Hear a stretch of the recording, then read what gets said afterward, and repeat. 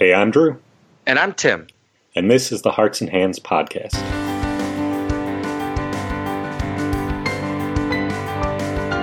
In Season 2, Episode 20, we talked to Anthony Catalano about creating digital resources for churches.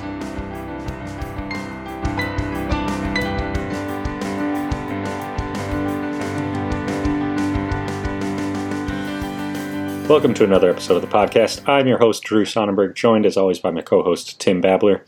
And Tim, sometimes we talk about liking to meet new people on the podcast. And this week, I got to do that, but you didn't really, because we talked to somebody you work with, right?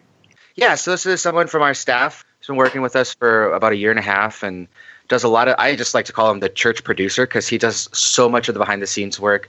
And especially now that we've had to produce so much more online content because people couldn't meet physically, he just was always working and always doing something. And we get to talk to him this week about a lot of the processes that goes behind it, the creative things that go into it, just so that we can create high quality content for churches. Yeah, and it was really interesting talking to him because I think a lot of churches nowadays are, as we start to open back up slowly, are kind of asking themselves, how much of this that we've been doing during quarantine do we want to keep doing? And if we're going to keep doing it, how can we do it better? Or how can we make it higher quality? And he had some really fascinating thoughts about how to do that well. Yeah, let's get to that interview now. Today we're excited to welcome to the podcast Anthony Catalano. Welcome, Anthony. Hey, how's it going, guys? Going pretty well. Anthony, for our viewers who may not know you, can you just give a brief introduction to yourself? Sure. I've been with St. Mark Ministries since about October of 2018. I was brought on to revamp their kind of media production, their technology involved with media. So I'm an independent contractor, and I worked on basically getting them to the point where they could launch an online campus. And after about a year, we got there, and it was kind of perfect time with everything went down with coronavirus. But I've been basically just handling all the media aspects at St. Mark. I produce their podcasts, produce a lot of videos, including your weekly Children's Church program. Yeah. Now, could you just give us just a brief background into your expertise and your working with video to kind of what brought you to this point where you are now? Sure. I mean, it's been a lifelong kind of pursuit of mine. I was raised just on movies. I saw movies I probably shouldn't have seen at inappropriate ages, but very loose parenting on that regard. But no, it's just movies always have had a hold on me, and just from a young age, I just wanted to work something in the medium of media. So I went to college at Columbia College Chicago, which is one of the nation's, if not the largest film school in the nation, where I got my degree in film and video. And basically after college, I started my own business. I decided I didn't want to pursue like either of the coasts. I wanted to stay more local, start families, stay with my family as well in the area. So started my own business, primarily doing like live event work, like primarily weddings and stuff. So I grinded for 5-6 years to the point where I was able to go full-time with my business and, just working hard and just keeping the grind, and eventually to the point where I was able to be full-time. And through a happy kind of accident, I discovered St. Mark was looking for someone to come on their team. And I, having worked a lot in the kind of the church world with like just weddings, I was really excited to have the opportunity to be less of an outside force coming in and really work from the inside to implement some cool ideas. And we've seen a lot of those ideas take place. And as you mentioned, the coronavirus pandemic and having people worshiping only online really did change the face of what a lot of churches were doing online. So can you kind of talk about what happened when you first started, and then how that even changed more once we switched to having only online before we restarted in-person worship services again? Yeah. Basically, when I came on board, St. Mark had a very old video system in place, just very low quality. Everything was just felt very antiquated and just wasn't of a professional quality that I would expect. A lot of my approach is just coming from, if I was a viewer, what would I expect, particularly in the whatever modern year we're living in. St. Mark's Video System was living in like about 2005 when we were in 2018, 2019. So that wasn't going to work. So a big thing I believe in is just reducing workload and working smarter, not harder. We see other larger churches in the area have big media teams. They spend a lot of money on their media budget.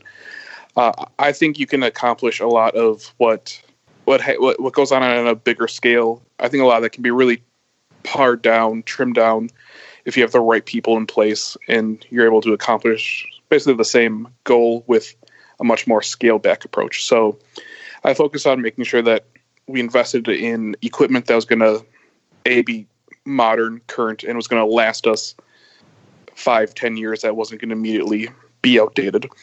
And then I just focused on building a system, choosing the right kind of partners to work with that would allow basically 1 or 2 people to run the entire show and not need to always rely on a bunch of either volunteers or paid staff. Just trying to just keep it more contained.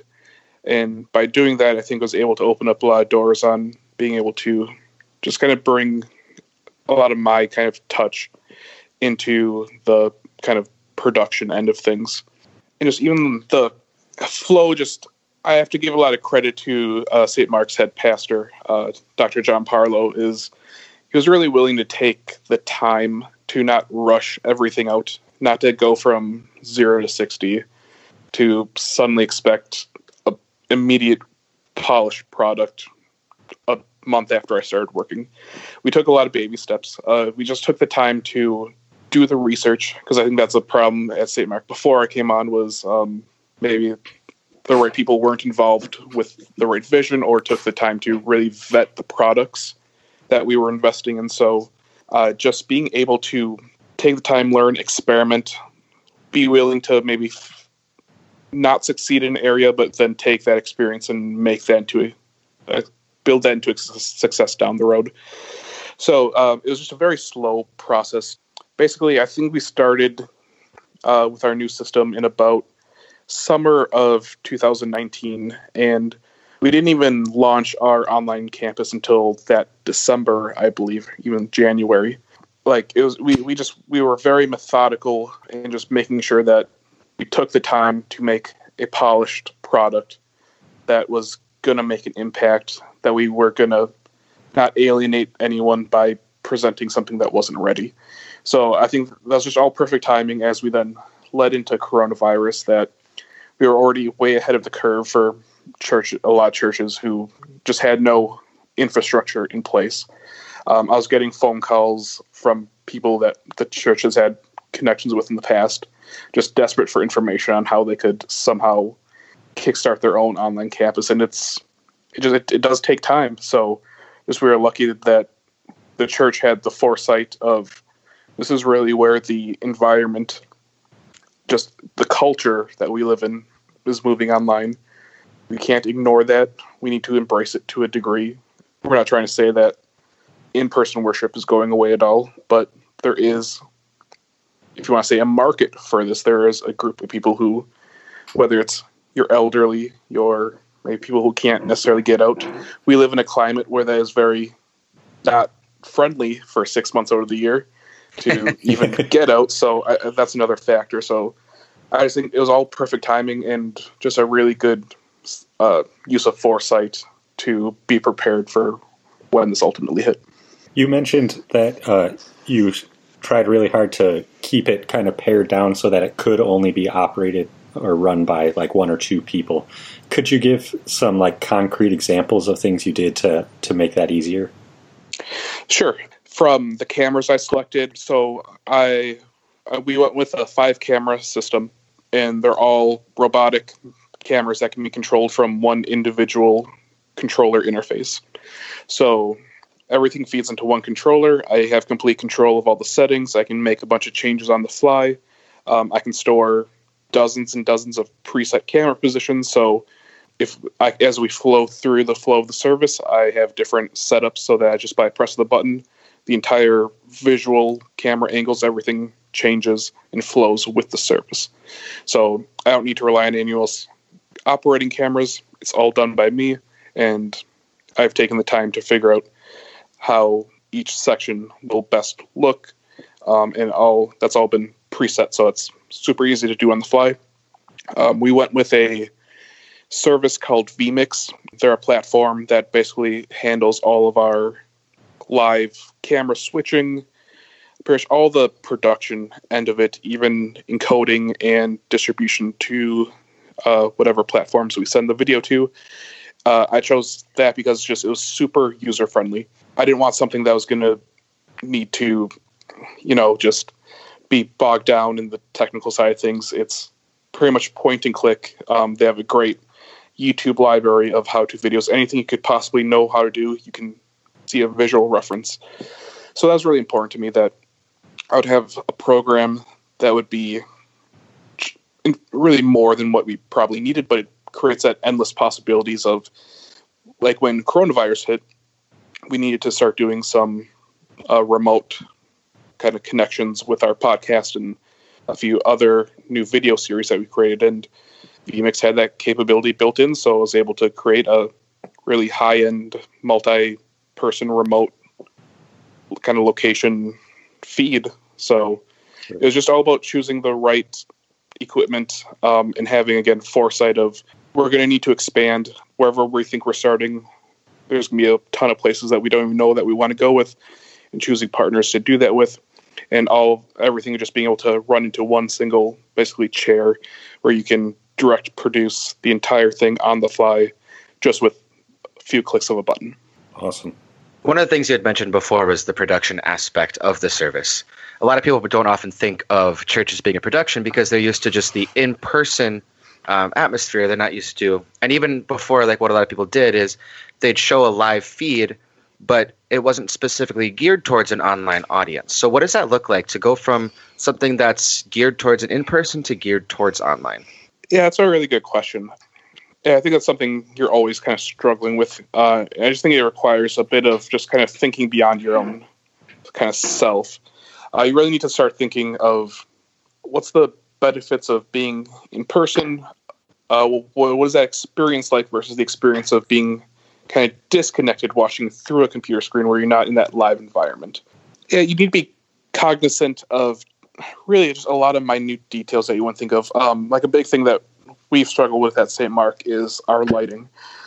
It looks fine when you're in person, but a camera has a certain sensitivity based on our camera angles. Just things will appear differently through the camera lens versus in person. So you need to take account of that. So that I need to make changes. Like we just put up a bunch of nice LED uplights we just had a really ugly kind of background because we had a lot of clashing color temperature with all the various lights in the sanctuary. So you need to just think kind of, we need to walk that fine line of, we need to make it better for online audience, but then we also don't want to alienate the in-person audience. So it's a very thin line to walk. And then a lot of it is just how you present yourself.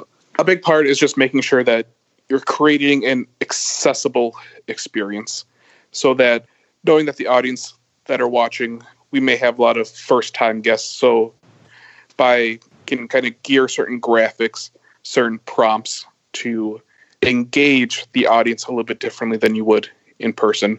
We have a live chat that allows us to communicate directly in real time, live during a service with a staff member. So just providing the accessible moments and opportunities to reach the audience is a really key factor.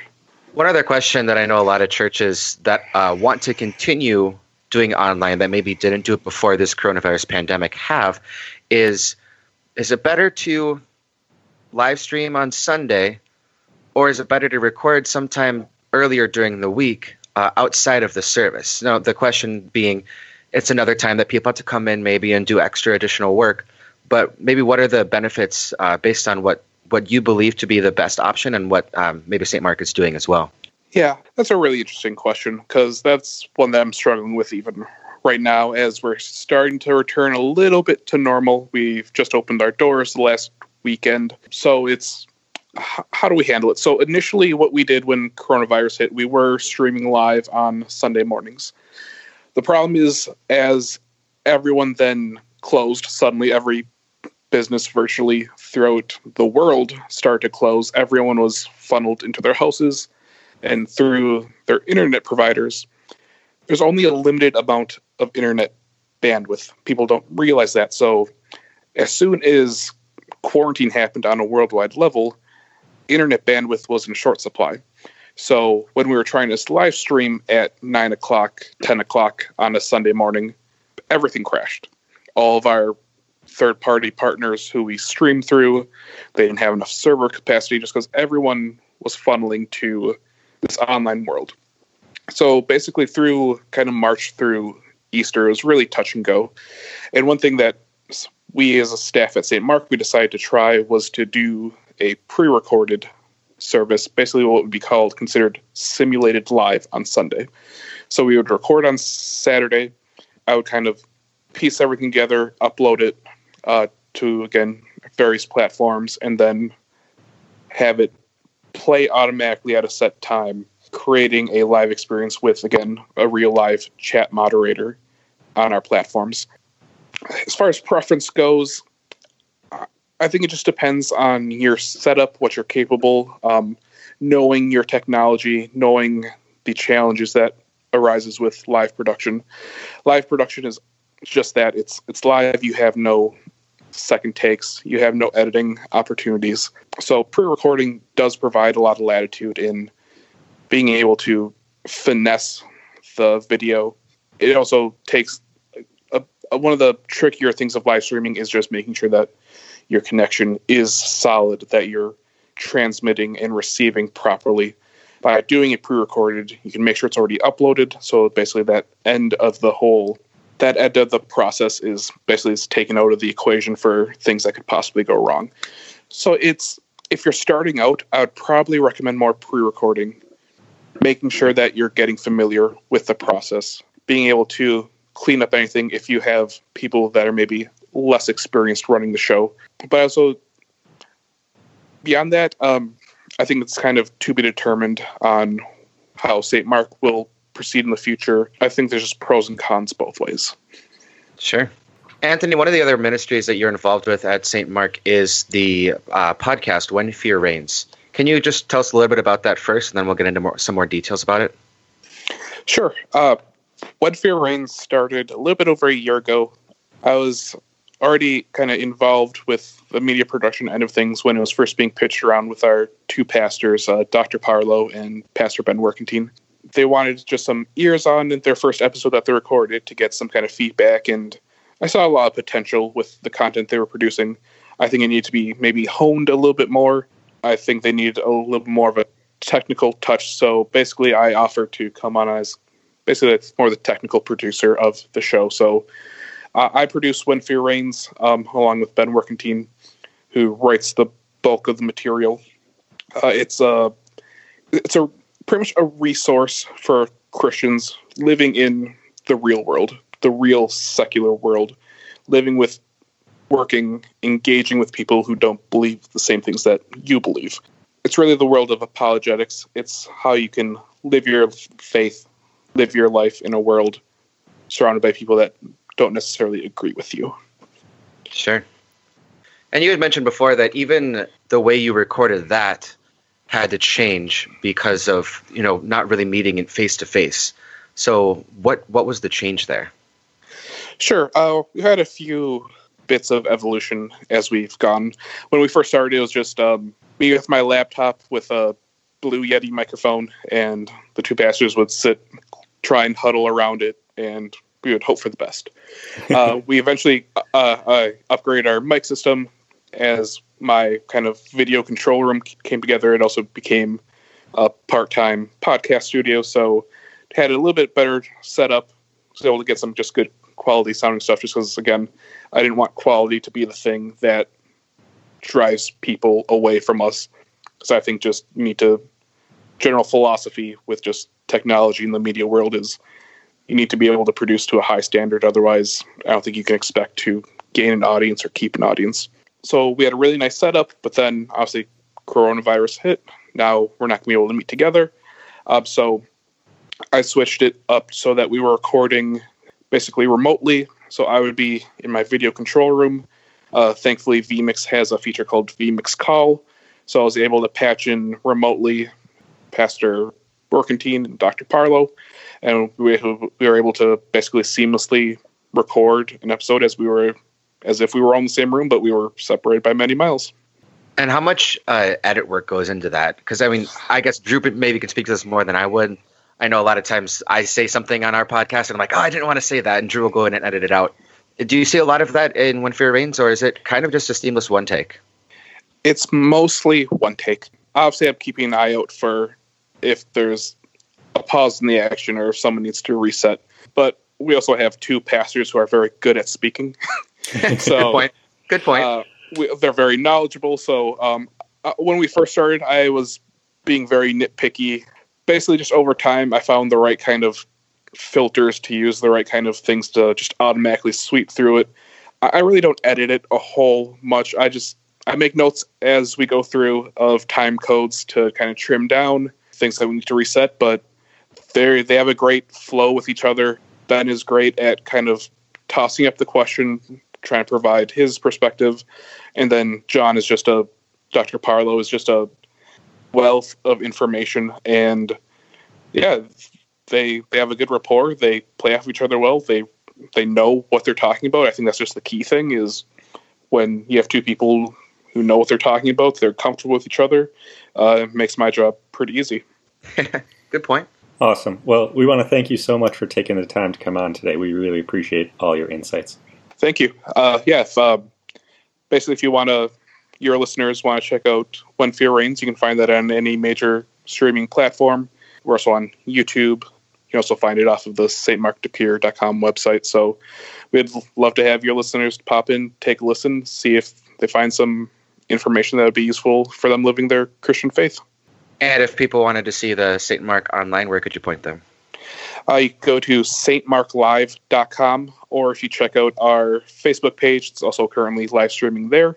Also, the St. Mark De Pere YouTube page also has previous sermons and is updated as well constantly with all of our content. So Facebook, YouTube, St. Mark Live, stmarkdepere.com.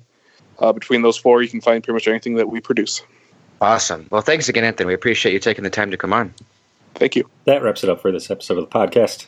As always, if you've got questions you want answers to, if you want to know what goes into making our podcast, I can tell you I don't do a whole lot of work because I'm not very good at it. But if you have questions you want answers to, or people you want to hear from, or you're an artist and you want to talk about what you're working on, feel free to reach out to us at heartsandhandspodcast@gmail.com or on any social media platform at Wells Creatives. And for what it's worth, I know way less than Drew about creating a podcast because all I do is talk into a microphone over Skype, and Drew does all the rest of it. So definitely don't ask me if you're going to ask anything. But we do want to shout out our patrons at patreon.com/heartsandhandspodcast. We appreciate all the love and support you guys have given us throughout the extent of us recording these episodes, and we look forward to continuing to record more. Thanks for listening. We'll catch you next time.